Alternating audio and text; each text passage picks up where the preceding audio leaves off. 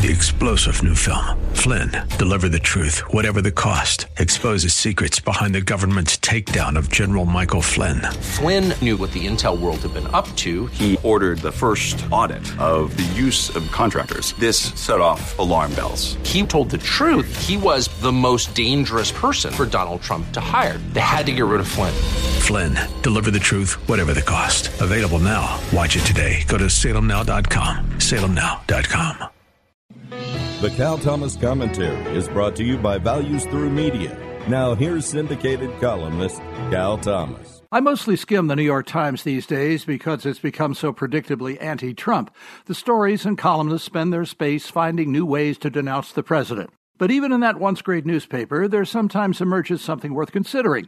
In last Friday's Times, columnist David Brooks referred to national affairs writer Jonathan Rauch, who said that ideological polarization is not on the rise, emotional polarization is on the rise. We don't necessarily disagree more, we perceive our opponents to be more menacing, we see more fearfully. There was a time when debates were supposed to help one see more clearly and arrive at the truth. Now it's all feelings and emotions. Little gets solved and the debt deepens. It's about who has more empathy, not who can solve a problem. This is not only damaging to our politics, it damages our democracy and ultimately our nation.